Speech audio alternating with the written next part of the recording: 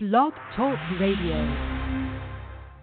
Driving all night, my hands wet on the wheel. It's Talking in Circles. There's a voice in my head that drives my heel. With your hosts, Clayton Caldwell. My baby calling till I need you here. And John Harlow. And it's 4:30 and I'm shifting gear. Hello, everybody. Welcome to Talking in Circles. I am Clayton Caldwell with my co-host from SpeedwayMedia.com, John Harlow.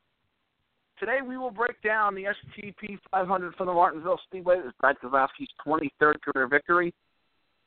Then we will talk about the point system, who's in trouble, who should be worried.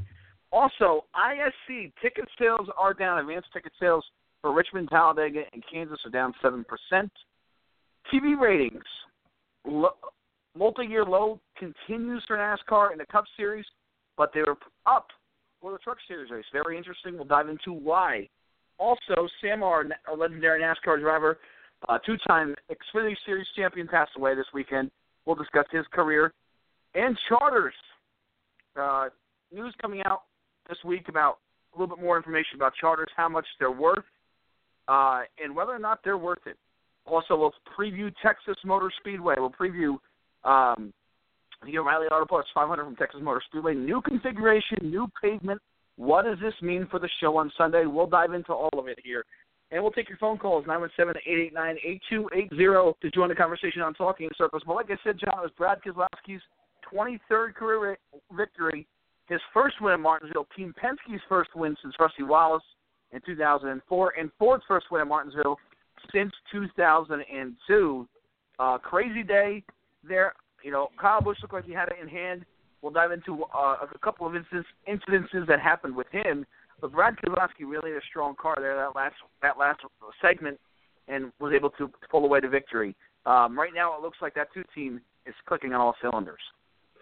Yeah, it was a great run. I think that last segment, the racing between Brad Keselowski and Kyle Busch was phenomenal. I mean, they were bumper to bumper, swapping the lead back and forth.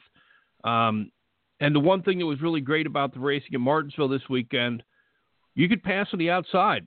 Normally, if you are not hugging the curb, you might as well just figure you're going from second to 14th place because everybody in a straight line is going to go past you. But you were able to hold yourself and stay with the leader on the outside. I mean, Kyle and Brad, they had some great racing going on for the lead in that final segment. That two-car, I mean, it was a smart move on Roger Penske to appeal the suspension of Paul Wolfe for this race because Martinsville has been a place where Brad's been okay. He hasn't been special, but they figured they had something that they could pull off there. California, they figured they were okay with it whenever at Auto Club Speedway, but they wanted Paul Wolfe back on the pit box for this race, and it worked out well. Good strategy, good moves. The car was great all day. Him and Kyle Busch ran great. Kyle Busch had a bad set of tires that he didn't like, and then he had his little run-in with Ricky Stenhouse at the end of the second segment. But overall, I think it was one of the better Martinsville races we've had in a long time. Oh, I agree with you. I think the outside lane coming in was huge for Martinsville this week. No doubt about it. I think something interesting, John, that you touched on here is that they appealed the penalty to that two-team. Think about the races coming up. I don't know if the penalty will be heard before Texas, but Texas is a chase race. But the three races after that, you got Bristol and Richmond, the two races after that. It will definitely be heard by the time we get to Bristol and Richmond. Neither one of those races are in the chase. Yeah, Richmond's the final race of the regular season. Because Lasky's not going to need to win that. So to have your regular crew chief back for Martinsville and maybe even Texas Motor Speedway, two races that are in the chase, sort of a preview for the chase, is huge for Keselowski. So I wonder if that had anything to do with them appealing the penalty this week, deciding to do it this week when they didn't do it last week in California, which, again, is not a chase track. You look at the rundown here, John, quick. Like we mentioned, Kyle Busch, a tough day for him as far as he led the most laps, 274 laps led, finishing in the second spot. Right now, Joe Gibbs Racing doesn't look like they are where they need to be right now as far as championship form. But Kyle Busch has shown some decent runs at Las Vegas and here at Martinsville. A tough day for him on Sunday, no doubt about it, John. Also, another solid day for Chase Elliott. Didn't lead a ton of laps, won the truck race there on Saturday. But another solid day for Chase Elliott. Just keeps riding off those top 5 finishes. Eventually, he's got to find victory lane, don't you think? I think Chase Elliott has been the class of the field for Hendrick Motorsports. I mean, they're running better than they're finishing. At least Dale Jr. and Jimmy Johnson are, but there's still something that's just not there with those two teams. The 24 team has been the class of the field when it comes to Hendrick Motorsports this year, and Chase has been challenging for wins in every race this season. So I think Chase is going to get a win sooner or later. I mean, just like we kept saying about Kyle Larson his rookie year, we expected him to get a win. And it didn't happen until late in his second year. And Kyle Larson is now the points leader. He's the guy who everybody's chasing after right now, and he's run great all season long. I think Chase Elliott's been right there with him all year, and there will be a win that will come. You run up front far enough, fast enough, and often enough, sooner or later the break's going to go your way. And we talked about earlier last week on our show last week, I think there's 4 teams right now, John, who are pretty much going out and dominating this season. You know, one of the teams is the 2 team of Keselowski. I think 24 cars should be included in that, as well as the 78 and the 42. Those 4 teams have really been the teams that have sort of distanced themselves from the rest of the field as far as speed is concerned. You know, the 42 had some trouble this weekend. I think, you know, being a young driver still at Martinsville, kind of bit the 42 this weekend. 24 ran strong. The 2 was good. 78 had a little incident as well. But nothing to be alarmed, I don't think, as far as the 42 to 78 go. But a couple of other solid runs before we get to the people, sort of more interesting stuff in this race. I thought RCR performed pretty well. Austin Dillon was up in the top 5 for most of the race. Did a great job. He finished 5th. And you look at the teams they have alliance with, JTG Daugherty Racing, AJ Allmendinger comes to Martinsville every week. Every time he comes to Martinsville, it seems like, and he runs up front every time. Finished 6th this weekend. His teammate Chris Buescher finished in the 11th spot. A very good run for JTG Daugherty Racing, which they really needed. They've had a tough start to the year. I think 2 teams has been a little bit more of a burden than what they've expected. So a tough start to their year, but a good solid run for a couple of RCR teams there, RCR affiliated teams there at Martinsville. I think one of the things with AJ Allmendinger and his 6th place finish to me is a win because of that 35-point penalty he had for the 3 loose lug nuts. He started 30th. I mean, add those 35 points back in, the Dinger's close to being in the chase. So, I mean, he's run respectable throughout the season. He just had that one penalty that bit him in the butt. Chris Buescher, I'm surprised he finished the race because I think if him and Danica would have stayed together for another lap or 2, one or both of them would have been in the wall because they were banging and trying to knock each other out for about a 10-lap stretch there. I think Buescher is growing with that team. That's something they're going to get used to. But I don't think they're as bad off as the points seem when it comes to Dinger and Buescher because Dinger's got that 35-point penalty that's killing him. Buescher has struggled, but he's improving as the season goes on. I mean, he's in his 2nd year, 2nd manufacturer, 2nd crew chief, 2nd team. And he doesn't even really belong to either of those teams. He actually belongs to Roush Fenway. He was loaned out the front row last year, loaned out to JT Jordy this year. I wonder what's going to happen when he actually gets into Roush's equipment. Yeah, you have to wonder. And it was nice to see those teams run really good because I think they both of them points-wise really needed it. And, again, more of a driver's racetrack, more of a racetrack where the bigger teams sort of don't have a stranglehold on it as much as they do on the mile and a half. So we'll see what they do next weekend at Texas. But another solid day for Roush Fenway Racing. Ricky Stenhouse Jr. in top 10, top 15 all day. So did Trevor Bayne. Stenhouse finished 10th. Bayne finished 13th. But the story of the day for Stenhouse, I think, John, was at the end of the second segment when Kyle Busch was leading, and it looked like he was going to win the segment and get that playoff point. And Stenhouse bumped him out of the way to stay on the lead lap. Stenhouse was first car 1 lap down. Busch was caught up in lap traffic. Stenhouse bumped him out of the way. I think there's a lot of people who were kind of didn't know how to feel about that because Martinsville's a track where you use your bumper and you can kind of get away with that stuff. But that's the leader of the race. What were your thoughts on that? Was that sort of Busch League by Ricky Stenhouse Jr.? I think that was great racing on Ricky Stenhouse Jr.'s part because, I mean, he didn't put Kyle on the wall. Now, if he would have bumped him and put him into the wall, that's a different thing. But what Stenhouse did, he sees Kyle Busch coming up on those lap cars. And if Kyle gets a good run off of 4, he might have got one of them, and Stenhouse would have been the second car. Getting your lap back on a lucky dog isn't as beneficial as it seems. It's not like you get to start 22nd in line. You're starting 38th in line. So you're behind all the lap cars. You're the last car on the lead lap. You get waved around, but you're at the back of the field.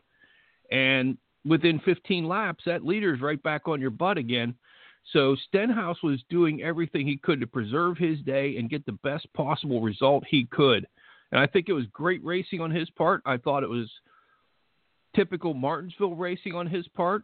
The Brian France term of quintessential NASCAR, I think that was quintessential NASCAR. That was knock your guy a little bit out of the way. Don't wreck him. Use your bumper. Get him loose. Get by him. He didn't expect – I don't think Kyle Busch saw Chase Elliott that close and him getting by the way he did. But, it was smart racing on Stenhouse's part, and he would have never seen the top 10 if he would have been the last car the first car on the lead – the last car on the lead lap starting at the back of the field, because Kyle Busch probably would have got to him within 15 laps. You're right, John. And Martinsville is a track with how short it is and how, sort of everybody's running the same speed there. Track position is huge, and that's a very good point. When you are the lucky dog, like you said, you start at the rear of the field every time. Where if you're not the lucky dog, you start in a position where, at least on the lead lap, you start in a position where you're supposed to, where you're running. So that was absolutely a huge move for Ricky Stenhouse Jr. And listen, he could pit with the leaders then, and even gain some spots on pit road if he had to. So yeah, it was a good move. I thought it was a smart move. It's one of those moves where, though, it's sort of that thing that happens in racing where you don't really notice when rules are instituted, you don't really think about how they're going to impact fully. And I think when we talk about short track racing at Martinsville, if it wasn't for the stages, Ricky Stenhouse Jr. doesn't make that move because he doesn't know when the caution is going to fly. So that's what made that, I think, even more interesting was the fact that you don't know when the caution is normally going to fly if it wasn't for the stages. So he knew right there, okay, caution is definitely coming out here. I better get my lap back right now, and he did. So, I think a smart move by Stenhouse, like you said, he didn't totally wreck him. I do think Kyle deserves, if he wants payback, if he's upset about losing that point, I think there's certainly some payback. Not totally wrecking the guy, but if he wants to bump him out of the way, run him a little harder next couple of weeks, I'm okay with that. But I think Stenhouse will take that over the alternative, like you said. A couple of guys had really poor days at Martinsville, John. I just want to get your opinion on it. Should they be worried? Two guys in particular. McMurray wrecked. He had he's up there in the point standings. Chip Ganassi Racing's really good. He had a, blown tire, hit the outside wall. I'm not concerned about him, but these next two drivers, I'm a little concerned about. Kurt Busch finished in the 38th spot. Another tough weekend. It seems like since the Daytona 500, this 41 team, I don't know if they're testing or trying to figure out stuff. They've been having a heck of a season since the Daytona 500. And I'm a big believer in momentum and building momentum. And that 41 team's lost a lot of momentum since Daytona. Also, Dale Earnhardt Jr. This is a weekend where Dale Jr. is supposed to come in and really, really have a solid weekend at Martinsville, one of his best racetracks. He speeds on pit road, gets him way back in traffic. A wreck happens in front of him. He can't slow down, gets involved in a wreck, and ends up 34th. Are you at all concerned about Kurt Busch and Dale Earnhardt Jr. 6 races into the season? Kurt Busch, no, because he's locked in. I think they'll find their way around it. I think there's some growing pains of going to Ford. I think there's also some growing pains of trying to make sure the 14 car comes back to life. Because you notice Kevin Harvick isn't running the way Kevin Harvick normally runs either. He was a 20th place car all day long. I think there's a lot of work going into that 14 car, try to make sure they get all three of them solidly working together in Ford. I think there's some growing pains of switching from Chevy to Ford.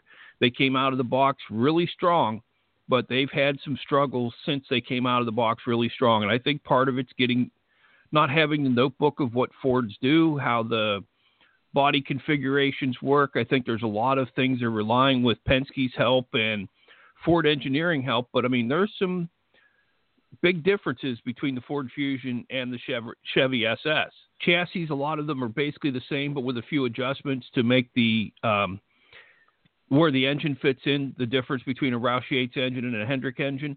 But I think some of it is trying to get that 14 to where it's strong. Clint Bowyer ran really good again, and I think they're starting to feel comfortable that the 14 team with Bowyer and Bogaravich is going to be a solid contender throughout the season. I think the focus will go back to getting Rodney Childers and Kevin Hart back to the way they usually are. But right now, Kurt Busch is locked in. I mean, all they got to do is stay in the top 30, and they're locked into the chase unless we get a boatload of, unless we have 18 winners or something. But I don't have a problem. I think Tony Gibson has been around long enough. He knows how to work his driver. Kurt Busch knows what he's doing. I think there's some things where it's like they're just pushing the envelope. I mean, you saw like I said, a couple weeks ago, they went through 6 batteries. That never happens. And Kurt Busch got caught up in one of those accidents again. That's why he was out. He was running decent. I mean, he had a 15th to 20th place car. But that whenever one of those accordion accidents happened at Martinsville, I mean, you get knocked out. He wound up getting a tire cut. They wound up fixing it up and getting back out there. And then 2 laps later, cut a tire. So they made it through the 5-minute clock, but if you come out after the 5-minute clock and you cause the next caution, thanks for playing, pack up, you're going home. I mean, it just wasn't the greatest day, but they were running okay. Dale Jr., with the speeding penalty, got him put in a box again. He was back in that accordion crash as well, but he was passing cars throughout the day. He had more life in his car and his team this week than we've seen out of Dale Jr. most of the season, except for Daytona. Well, I agree with that. I think, Dale, like I said, Martinsville's one of those racetracks. Dale seems to have that place figured out a lot more than other racetracks. That 88 team does, at least. And he had definitely had good speed all day, but you can't speed on pit road there. And I know he did that, and he's a human, and he's allowed to make mistakes there. But this is 6 weeks in a row. This is the first time in his career he's gone the first 6 weeks of a season without a top 10 finish. And you just have to wonder, with the new points, the way you reward the regular season champion, and the fact that they haven't gotten a whole lot of bonus points in the chase in the through stages anyway. They haven't won a stage yet. They haven't. Those are all playoff points that are going to add up when we get after Richmond. And Junior hasn't done that yet. And yes, I know Hendrick Motorsports is down. We'll touch on his teammate a little bit, his engine or his shopmate, in a little bit as well. But I think I am a little concerned just because, like I said earlier, Hendrick Motorsports is not where they need to be right now. I don't think Joe Gibbs Racing is, and I don't think Hendrick Motorsports is. You see Chase Elliott, that 24 car is running really, really good, but the 48 and the 88 have really struggled out of the box in the first 6 races. I think they're searching for speed. And you look at Jimmy Johnson, we'll talk about him, John. Usually this is one of the racetracks where Jimmy comes out and dominates. He'll win practice, he'll win qualifying. They didn't get a chance to qualify this weekend. I understand that, but a 15th place finish at a track where he normally runs good, and he was in the top 10 most of the day. Pit strategy sort of got him to the rear, but man, that's a little bit disappointing as well for Jimmy Johnson. So I think Hendrick Motorsports is down a little bit. I think so as well. I mean, part of the thing with Johnson, they were kind of put behind the 8 ball because of how poorly they've been running this season. And the starting lineup being set by points. They had to go through the field more than they were used to at Martinsville. He had a good car. He was coming through the field. He had some issues, though. And, I mean, Jimmy Johnson, that's one of the weirdest things I ever saw. Jimmy Johnson usually isn't the pinball machine at Martinsville. And Jimmy Johnson was getting bounced. He bounced off. If he didn't hit 7 or 8 different cars throughout the day, or 7 or 8 cars didn't hit him, I'm surprised. I mean, Jimmy Johnson was a pinball on that short track on Sunday afternoon. It's different than I think he's ever been used to. The fact that they finished 15th was a good day for them, considering how much damage they could have had with the amount of cars that they bounced off of, and how many times he could have cut a tire, or how many times those bumps could have turned into hitting the wall or something. I think it was a good day for Johnson, but I don't think Hendrick Motorsports is right there. The only team I see running really well from Hendrick Motorsports is Chase Elliott, and I think Chase running the truck race on Saturday helped him out a heck of a lot on Sunday. It gave him confidence that he knew his way around the track. It also gave him the notes and an idea of how the tire worked. So whenever they ran Sunday, he knew where the right spot was. And he also knew going into Sunday that you had a shot at holding the outside line because they were using the outside line as well in the truck race on Saturday. So I think Chase running that truck race Saturday benefited him like crazy on Sunday. I agree, John, wholeheartedly. I'm surprised we don't see more young drivers race in Martinsville and do that because I think it's so essential that they go and figure out how to run this place because this place is unlike anything we've ever seen before. We saw Daniel Suarez this weekend, a driver who is, I think a very talented young driver who has, won an Xfinity Series championship, has a great resume, come out to Martinsville this weekend and tear up 2 race cars, one in practice and then one in the race, and absolutely tore him up, and it hurt him this weekend. And I just, I know he's been to Martinsville in the past, but this place is unlike any other racetrack we go to. And if you can get in that rhythm and figure it out, I'm surprised we didn't see Suarez in a Kyle Busch Motorsports truck this weekend. Joe Gibbs Racing figure out a way to get him in a Toyota truck this weekend because I think that would have been essential for his career, for his race this weekend in Martinsville. Like we saw with Chase Elliott, even if you do wreck 200 laps into the race, you got 200 laps under your belt. And I'll tell you, the tire was fantastic. And we're the first ones to come out, at least me, come out and sort of lend base Goodyear when things don't go right. But they built an outstanding tire this weekend that was perfect on wear.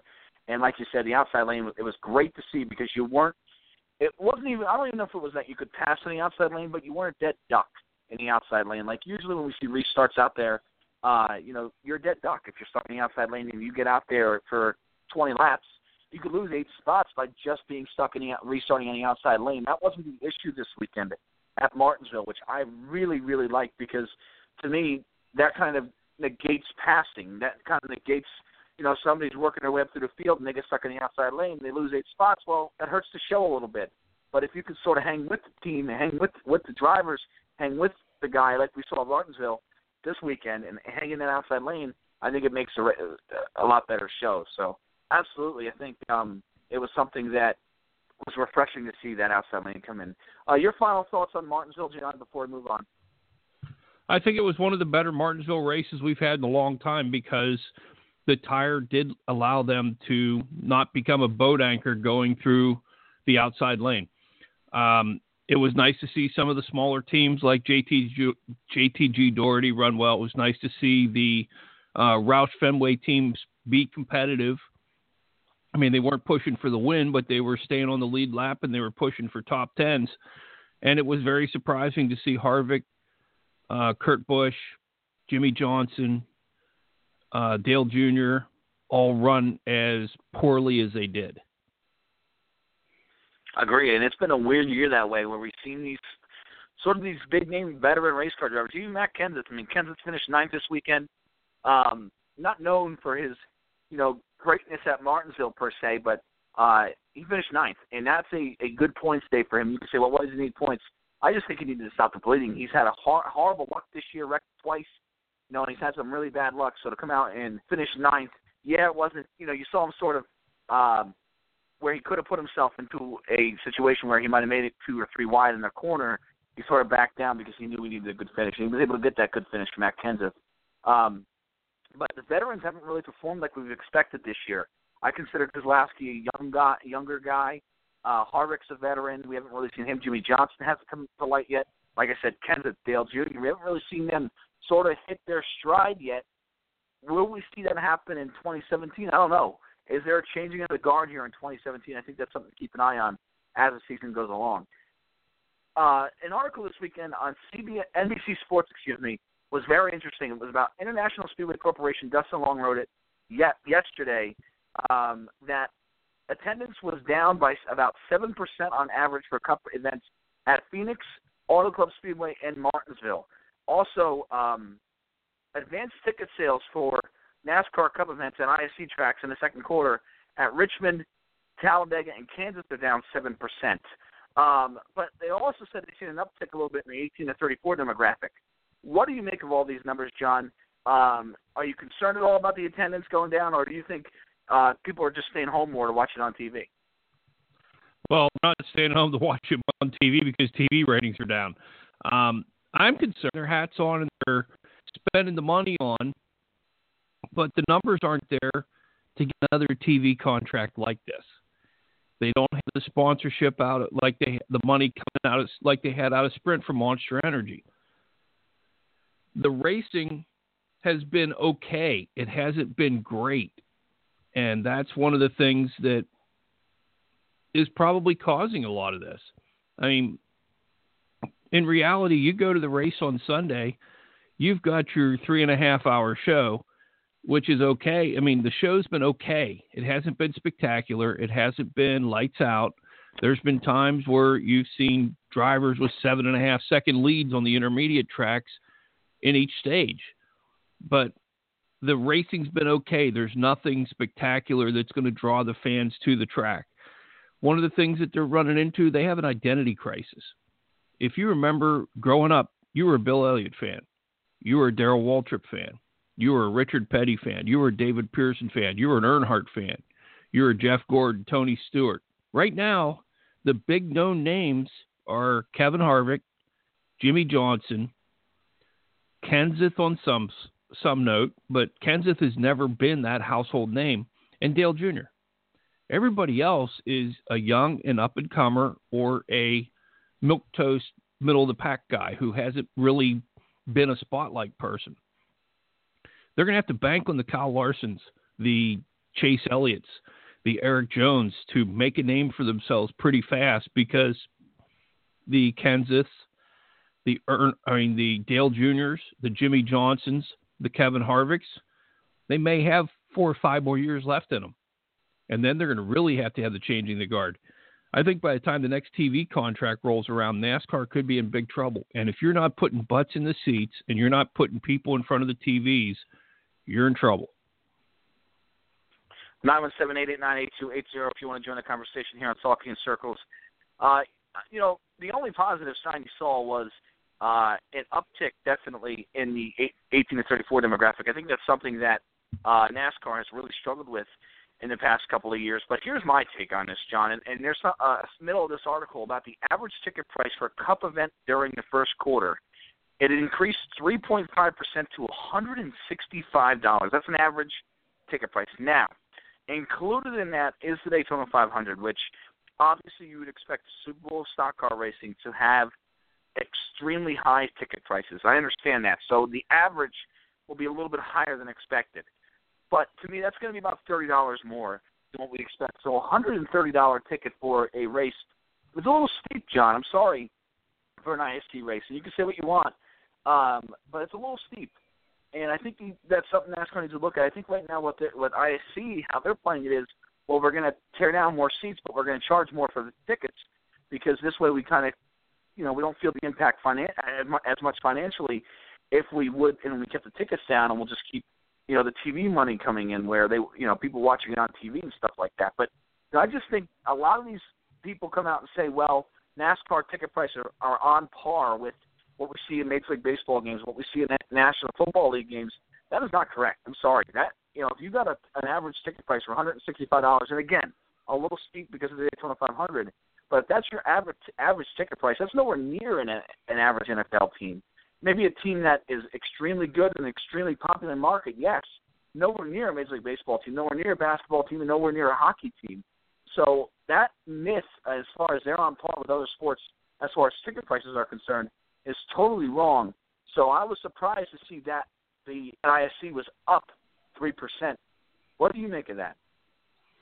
Well, I live in one of the hottest markets for sports right now. I mean, the Red Sox are the Red Sox. They won the division last year. The Patriots, 5 Super Bowl champs. Upper deck seats in Gillette Stadium are $90. The field level seats are in the $300-$400 range, but $90 for the upper deck, and you can see everything plain as day on the upper deck. It's not like you're needing binoculars to see the game. At Fenway, you can get a good seat at Fenway Park for $65. Now, granted, you'll pay as much to park at Fenway Park, but that's a whole different thing.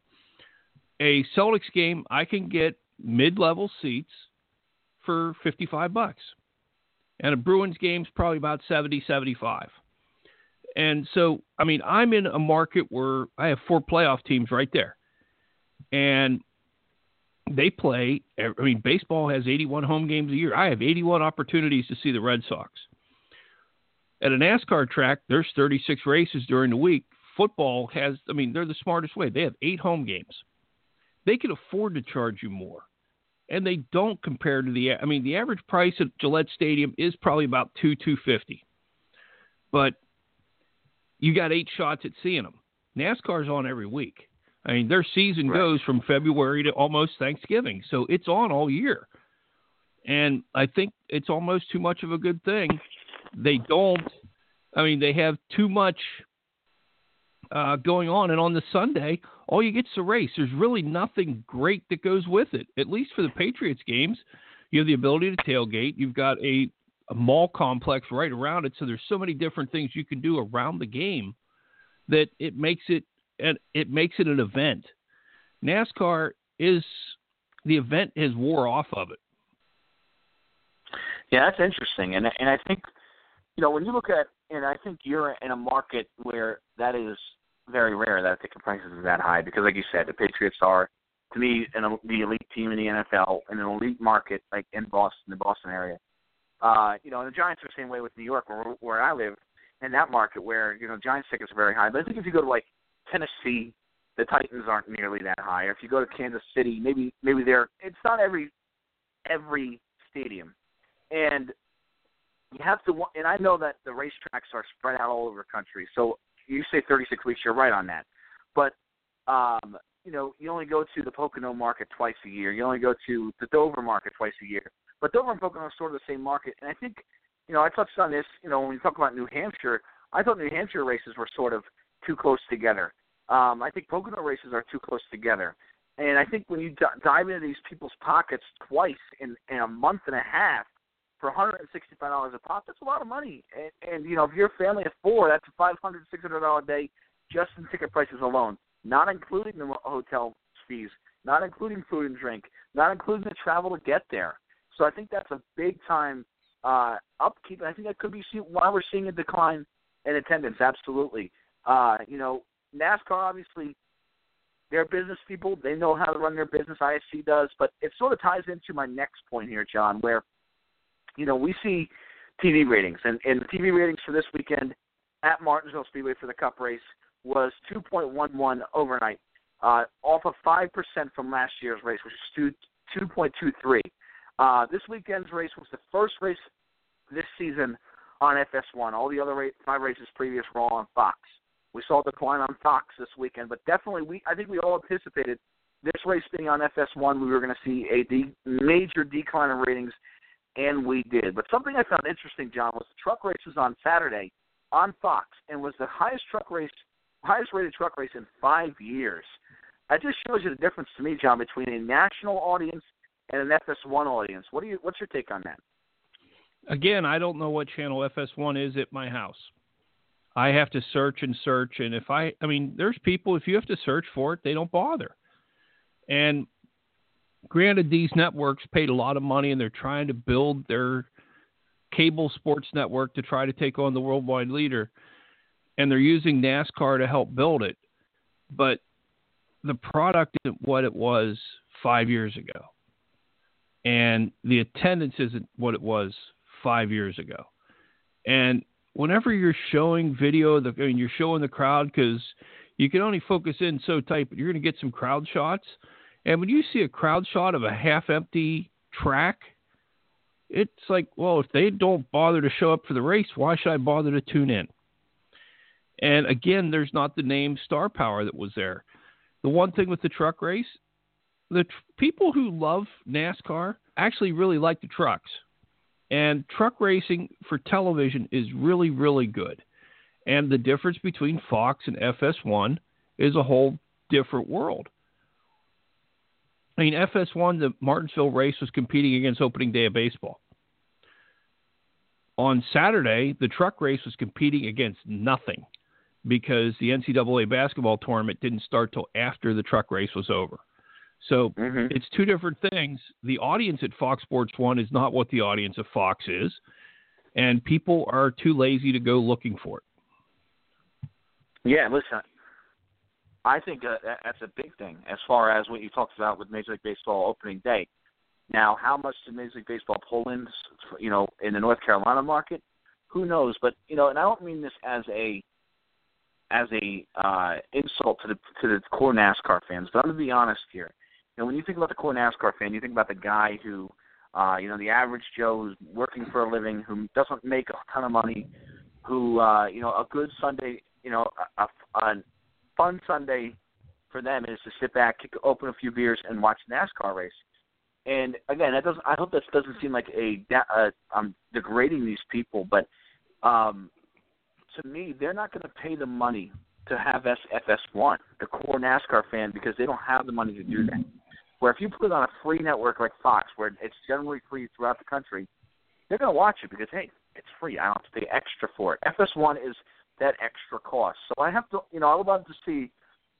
What I would love to see is the core, North Carolina fans, where you say, hey, what were the ratings in North Carolina this weekend compared to last weekend? And I think that's something NASCAR sort of needs to take into consideration when they sign these TV deals.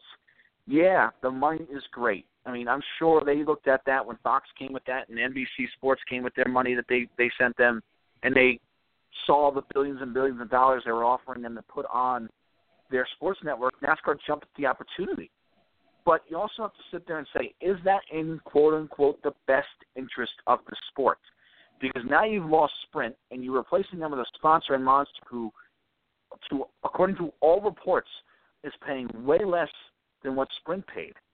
And I think a lot of that was to do with the ratings being low and the attendance being low, where if you could keep those ratings up a little bit by having the national audience watching your races 36 weekends out of the year on national television, but you take a price cut at the end of that where it might not be $1.8 billion, it might only be $1.2 billion, but it might be worth it in the long run.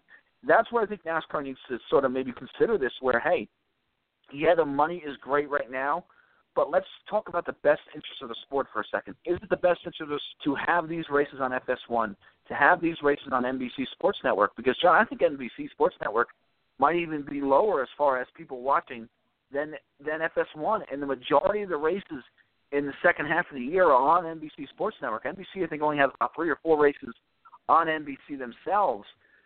So, I think it's a major problem that a lot of people are kind of brushing underneath here as far as national TV and not national TV. Fox is, I think, a little bit better, like I said, because they show a lot more races on national television. But, man, oh, man, I don't know. I just think unless these prices come way down on Fox, on FS1 or NBC Sports Network, these people, the core NASCAR fan, ain't paying for it. The other part of it is I think the later start times hurts the core NASCAR fan as well. I'm a creature of habit. I'm 50 years old. I get up in the morning, do what I need to do, and then have lunch, and usually at 1 o'clock I used to be in my recliner ready for the race to start. Now you've got 2:20 is about when the green flag dropped at Martinsville. I've already had time to say, well, the yard needs some work, or I need to wash my car, or I need to do something around the house. And by the time I get started doing stuff around the house, the race is on and I missed the first half. Well, if I missed the first half, why bother? I can catch the highlights somewhere else and find out what happened, or go to NASCAR.com later in the day and do the live leaderboard and find out where my guy is, or find out who's doing what. You don't really need to watch the race to be informed. Fair point, John. And I think, with Twitter and all that kind of stuff nowadays, you can, in the technology we have, you can go back and watch certain highlights if you missed it in an instant. Where, yeah, you want to have back in the day, in the 90s, you could do that on SportsCenter, but you kind of wanted to watch it real time. Where now you don't really have to. You can just do it when you want to. So, all this stuff I think has a factor in the ratings. But again, the NFL ratings were down this year as well. So we'll see if this is a trend. But NASCAR, they seem concerned about it. They wouldn't have made the changes to the stages if the TV networks weren't concerned about it. I think TV networks really pushed for that. that it's none of our concern and not to worry about, I think it's crazy because, you know, now we're starting to see an impact, like I said, with the stages and stuff. We're starting to see an impact of races. And I hope, you know, I don't want to see this sport die. I hope it's around, you know, 40 years from now and still very good and still something people, you know, watch and still very profitable. But it's getting to a point now where you start to get a little bit worried about that. You know, a 2.2 rating on a Sunday is not very good at all compared to what we used to pull in, you know, fives back in the you know, when NASCAR was America's fastest growing sport. I don't know if we'll ever see those numbers again, but you certainly don't want to see a continued decline year after year, race after race, and that's what we're seeing. And I think that's a major concern. 917-889-8280 here if you want to join the conversation on Talking Circles. Something, you know, Sunday morning, John, it was a great day at Martinsville. Like I said, I thought the racing was great, both Saturday and Sunday, but in between that, we had a little bit of sadness. Sam Ard, former two-time NASCAR Xfinity Series champion, won 22 races from 1982 to 1984, 79 top tens in just 92 starts. Unbelievable career in those 3 years. Was a great sportsman driver before that, but an injury forced him out of the race car towards the tail end of the '84 season, and he never ran again. This is a guy who, you know, he first came to my attention around 2005. It was the local paper had an article on him about, you know, his head injury, how it caused some illnesses later in life, and I was sad because this was a guy who, you know, NASCAR don't have pension. You know, they don't have a union, so these pensions aren't there for these guys, and you know, he was sort of struggling to pay for his medical bills and stuff like that. So it was a really sad time. We saw Kyle Busch donate a lot of money. Tony Stewart's donated a lot of money towards his cause over the last couple of years. But he passed away this weekend, 78 years old. Really, you know, it was a car owner for a little bit after that. Jeff Burton got his first career NASCAR win under Sam Ard. But a sad day Sunday morning at Martinsville Speedway for sure, John.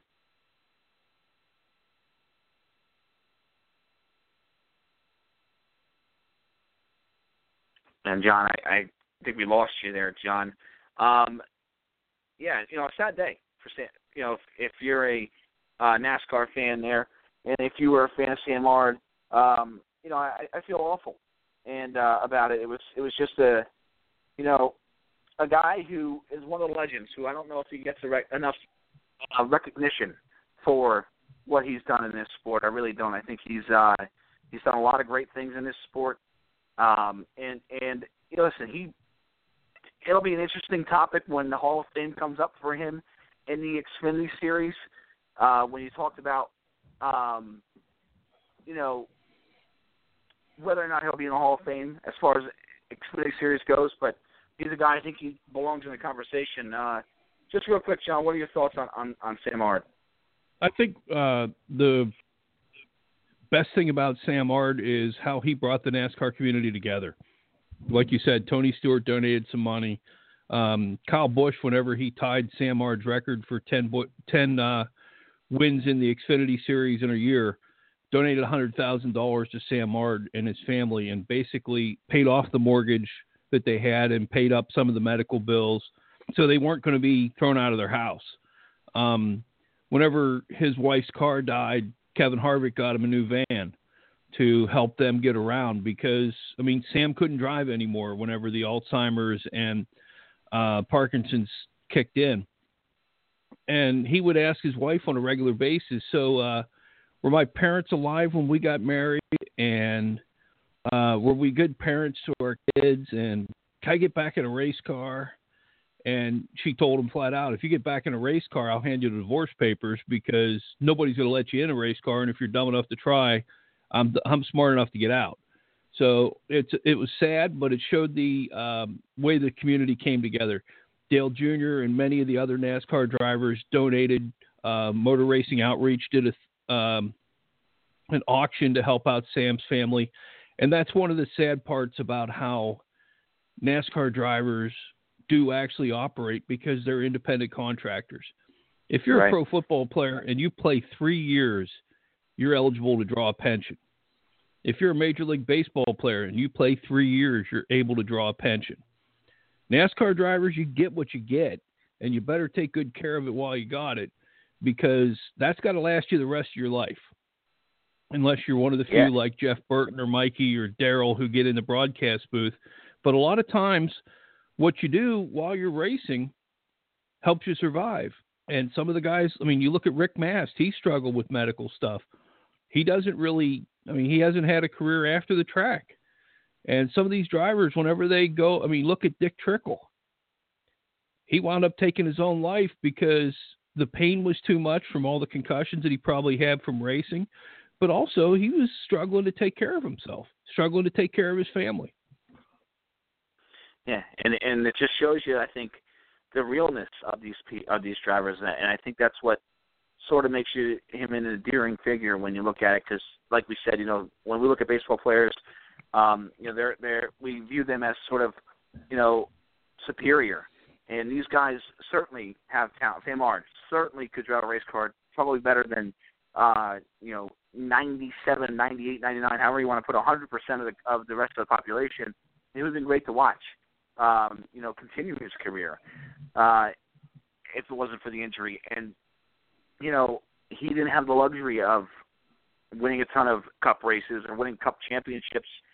Even in the 80s, you think about an Xfinity Series champion now, sure, they make a good living, but in the 80s, they probably didn't make a whole lot of money then.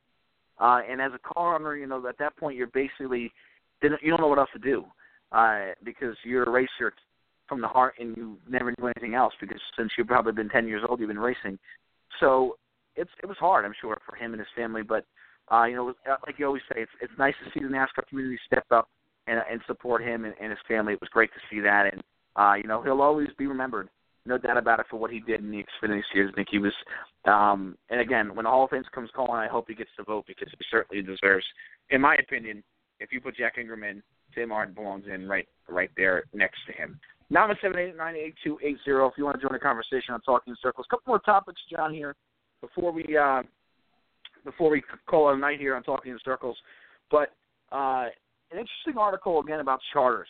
This has been a topic on our show for a while. We talk about charters. Charters is something that, we kind of we're not really sure how to handle them, whether or not they're good or bad for the owners. But an average charter goes for about $2.3 million, according to an article this week. And it said that Tommy Baldwin Racing got $3.5 million from, in the Sports Business Journal this was, $3.5 million Tommy Baldwin sold his charter for to Levine Family Racing, and BK Racing sold one of its charters to Front Row Motorsports for about $2 million. NASCAR official told the Sports Business Journal that a cost of a charter for larger teams could reach as high as $8 million, more than what Front Row Motorsports got for its charter. When you think about that, John, for a second, what do those numbers mean to you? Did you expect, for these smaller teams, that number to be a little bit higher? Do you expect that number to be a little bit higher as the charter system goes on? What are your thoughts there as far as charters are concerned? Right now, I don't see a need to have a charter. I mean, you look, Martinsville, you can drive from Charlotte, North Carolina to Martinsville in a couple hours. I mean, some of the drivers were talking about driving up in the morning before they went to the race. And there were 38 cars. There were 2 open slots. Somebody could have pulled up and said, okay, I want in, and they're going to make some money. They're not making as much as they would with a charter, but they're making enough to pay the tire bill, pay the entry fee, and make some money out of it. If you go out and start and park and be the 40th place car, you're going to make more taking that same car track to track, doing the old Joe Nemechek version, and making enough to survive. I mean, you look, Joe Nemechek started and parked for how many years so he could afford to build John Hunter's truck team. I don't see why the 39th and 40th empty spots happened at Martinsville when it was that close, but we're going to have 40 cars at Texas. We had 39 cars on the West Coast swing. I don't know why we didn't have 40 cars at Martinsville. So, 36 cars get charters, they're locked in. But if there's not 40 cars to fill the field and you have to worry about going home, I don't see the need to buy another charter. It's a fair point, and I'll tell you something quick before I get back on the topic here. I think off topic. You have to wonder how FS1 with that race being on FS1 and Fox knowing they're not getting as much money as far as commercials are concerned, if that affects the personal at a place like Martinsville Speedway, I don't know. We'll have to, I don't know if NASCAR somebody would ever ask that question in NASCAR, if that question is legit or not, or if it's one, set a percentage of the TV deal. But if that race is on FS1, I think now that Fox people know they're not going to get as much money as far as advertising are concerned, so they might not put out as much money for Martinsville. That could be part of the reason. And those back-end teams the open teams don't get nearly as much money as charter teams. The chartering teams, and it says in the article here, that a charter is based on historical performance for more successful teams. So basically, if you finish like third in points with your charter, you get more money than the person who finished fourth in points the year before. And it might be $1,000 a race or something like that, but it adds up at the end. And it adds up, and it's over a 3-year period. So over a 3-year period, a charter might be worth $5,000 more if it finished 5 spots higher than than the other charter. So, but I thought it was interesting because you have to wonder, as far as front row motorsports is concerned, if they looked at the charter BK Racing as sort of an asset that they could sell higher. Did they maybe see a team that wanted to expand? As far like we said, they got their charter from BK Racing for $2 million, and NASCAR officials said that they could reach as high as $8 million for a big team. Where if you you rented it out this year and got however much money you got for leasing the charter out, and then you said that Front Row Motorsports said, hey, we're going to sell it and we're going to make $6 million off of it. That would be a smart business move by Bob Jenkins and those guys. Do you see a big team expanding, John? Because maybe a team like the 37 car might need a charter next year because they're releasing one from Roush. What are your thoughts on that, quick? If the black helicopter folks are right, Roger Penske could need a charter next year because the black helicopter people are saying Carl Edwards and Dave Rogers are going to Penske and doing a third car over there. Again, I don't see it happening, but that's what the black helicopter people think. Again, it's one of those ones where until it all gets sorted out, I mean, they're in their second year of this. And one of the things that surprised me by reading through the article was Front Row Motorsports quietly left the Race Team Alliance, and they were replaced by Levine Family Racing. But is there no joy in Mudville that you've already had one team leave the alliance? And I didn't know there was a cap on how many teams could be in the Race Team Alliance. Yeah, I know. Me neither. I'm with you, John. It was very confusing as far as that's concerned. I know there's a certain amount of drivers that can be in the driver council, but teams, and now they're down an extra car because Front Motorsports has 2 teams, possibly a third next year, and Levine Family moved into their spot, and they only got a 1-car operation. But what does that mean for a team like Front Row Motorsports? Who knows? Because Furniture Row's out. They're out of the charter. Same thing out of the Race Team Alliance. Same thing with the Wood Brothers. And now Front Row Motorsports is out. I'm not really sure what that means. They got the charters. They're in good shape that there's nothing that the Race Team Alliance can do to these teams that, they can't hold a gun to their head and force them to get into the Race Team Alliance. So I'm not really sure what that means as far as the future of Front Row Motorsports. I think Front Row Motorsports is fine. Bob Jenkins seems like a very committed owner. Same thing with Barney Visser at Furniture Row, and we know the Wood Brothers are committed. They've been in it forever. I'm not sure what that means, but it is something I think of note to keep an eye on, see if more teams do it. And maybe they're just something that, I think the excuse for Front Row Motorsports was that they just said that it was a sort of a personal reason or something like that. They had personal reasons why they got out of there. Who knows? But that was definitely interesting, John. I read that at the end of the thing too, because again, I don't know what that means. Real quick, Roger Penske talked about chartering system, and he basically said that the only good thing about a charter is you're locked into the field. And like you said, if there's 40 cars if there's only 38 cars coming to the racetrack every weekend, what's the point of having one? Exactly. I mean, the original 36 teams didn't have to buy their charters; they just got them. Mm-hmm. Right, they're handed their charters. So that's what's interesting, John. This weekend, Texas Motor Speedway, O'Reilly Auto Parts 500 from Texas, new configuration, new pavement. They took a little bit of banking away. It's supposed to be more like what they say is more similar to what Kentucky is. Texas Motor Speedway used to be one of the fastest tracks in NASCAR. Now I think that speed will be taken down because of the lack of banking in the corners. What do you think we're going to see this weekend at Texas? I think it's going to be really interesting because nobody has any notes. The only driver who has taken a lap on that track is Chris Buescher in a pace car. So there's absolutely no notebook going into that. You're going to have to – you can't even simulate it because the pavement wasn't even done and nobody's been able to go on it to give you a simulation program. So it's going to be one of those ones where you have to hope that you click on it right. One of the things I was listening to Moody this week, and he had Ray Evernham on, and he asked Ray, we said the product and different things with what's going on at Hendrick Motorsports, and Ray said they took so much out of the hands of the crew chiefs on race day. If you don't have your stuff coming out of the truck good, there isn't too much you can do.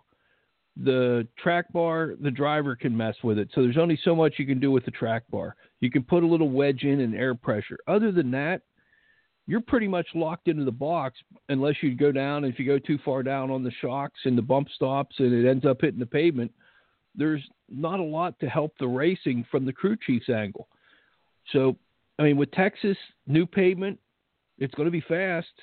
Don't know if there's going to be a second groove. It might be a follow the leader, really boring mile and a half, or it could turn into really good racing because one of the things they did when they reconfigured Homestead Miami, it was great from the day they redid it. So we'll see what happens. Right. I mean, it could be a snoozer or it could be a great race. Yeah, you're right, and it's going to throw a curveball, no doubt about it. And I think that was an interesting point by Evernham because I agree with him. I think it just seems like if you're not good off the truck, there's really not a whole lot you can do, and I wish they would open up the rule book. But that makes it interesting. This is a guy, Evernham, who I think is very credible as far as he knows to set up a race cars. He knows what NASCAR does to these race cars. He knows everything as far as that's concerned because he's such a smart guy. Former car owner, great crew chief, championship-winning crew chief. So if that's the case, you got to wonder basically who hits the setup here at Texas Motor Speedway. You're right. These teams don't have any notes. The simulations are probably going to be a little bit off. Is that something that plays into the little team's hands a little bit more? A team like Frontline Motorsports, a team like maybe Richard Petty Motorsports, where these bigger teams have all the notes, have all the technology to sort of outspend these guys. Not really going to matter at Texas Motor Speedway as much, you would think, because they don't have the notes to build off. They don't even have anything. They don't have, they could probably look at it now and take fly over it and take their best guess at it, but that's what it is. And I think that's something that, I think is good in a way because it takes a lot of the technology out of it, and it'll just make it sort of a crew chief using his brain a little bit. I think this is one of those tracks, the way it's set up for a Jimmy Johnson or a Kevin Harvick or a Brad Keselowski or a Martin Truex Jr., because those four crew chiefs are four of the smartest guys you've seen in the game. Mm-hmm. They find ways, no matter what they're running into, they find ways to get it done. It's also a Kyle Busch type race because usually anytime they change cars or anytime somebody repaves or does something different, Kyle Busch is at the front because he can drive anything in almost any condition. So I think it's going to be a battle between the smartest crew chiefs and the best drivers. Yeah, and that's what you like to see on Sunday. And I'm interested to see as far as Kyle Larson. Obviously, Martinsville's a sort of the outlier, but the first 5 races of the year, he was on top of his game. Yeah, he got the win, and which is what he needed, but can he continue the momentum at Texas? Can McMurray and Chip Ganassi Racing keep their momentum going at Texas? Can they keep it going the rest of the year? Will we see a team figure it out? Hendrick Motorsports sort of figure it out this weekend. I'm very interested to see this weekend at Texas Motor Speedway. I want to thank John Harlow from SpeedwayMedia.com. Joining me every week. He does a great job. I want to thank you fans for listening. We'll see you next weekend on Talking Circles. Good night, everybody.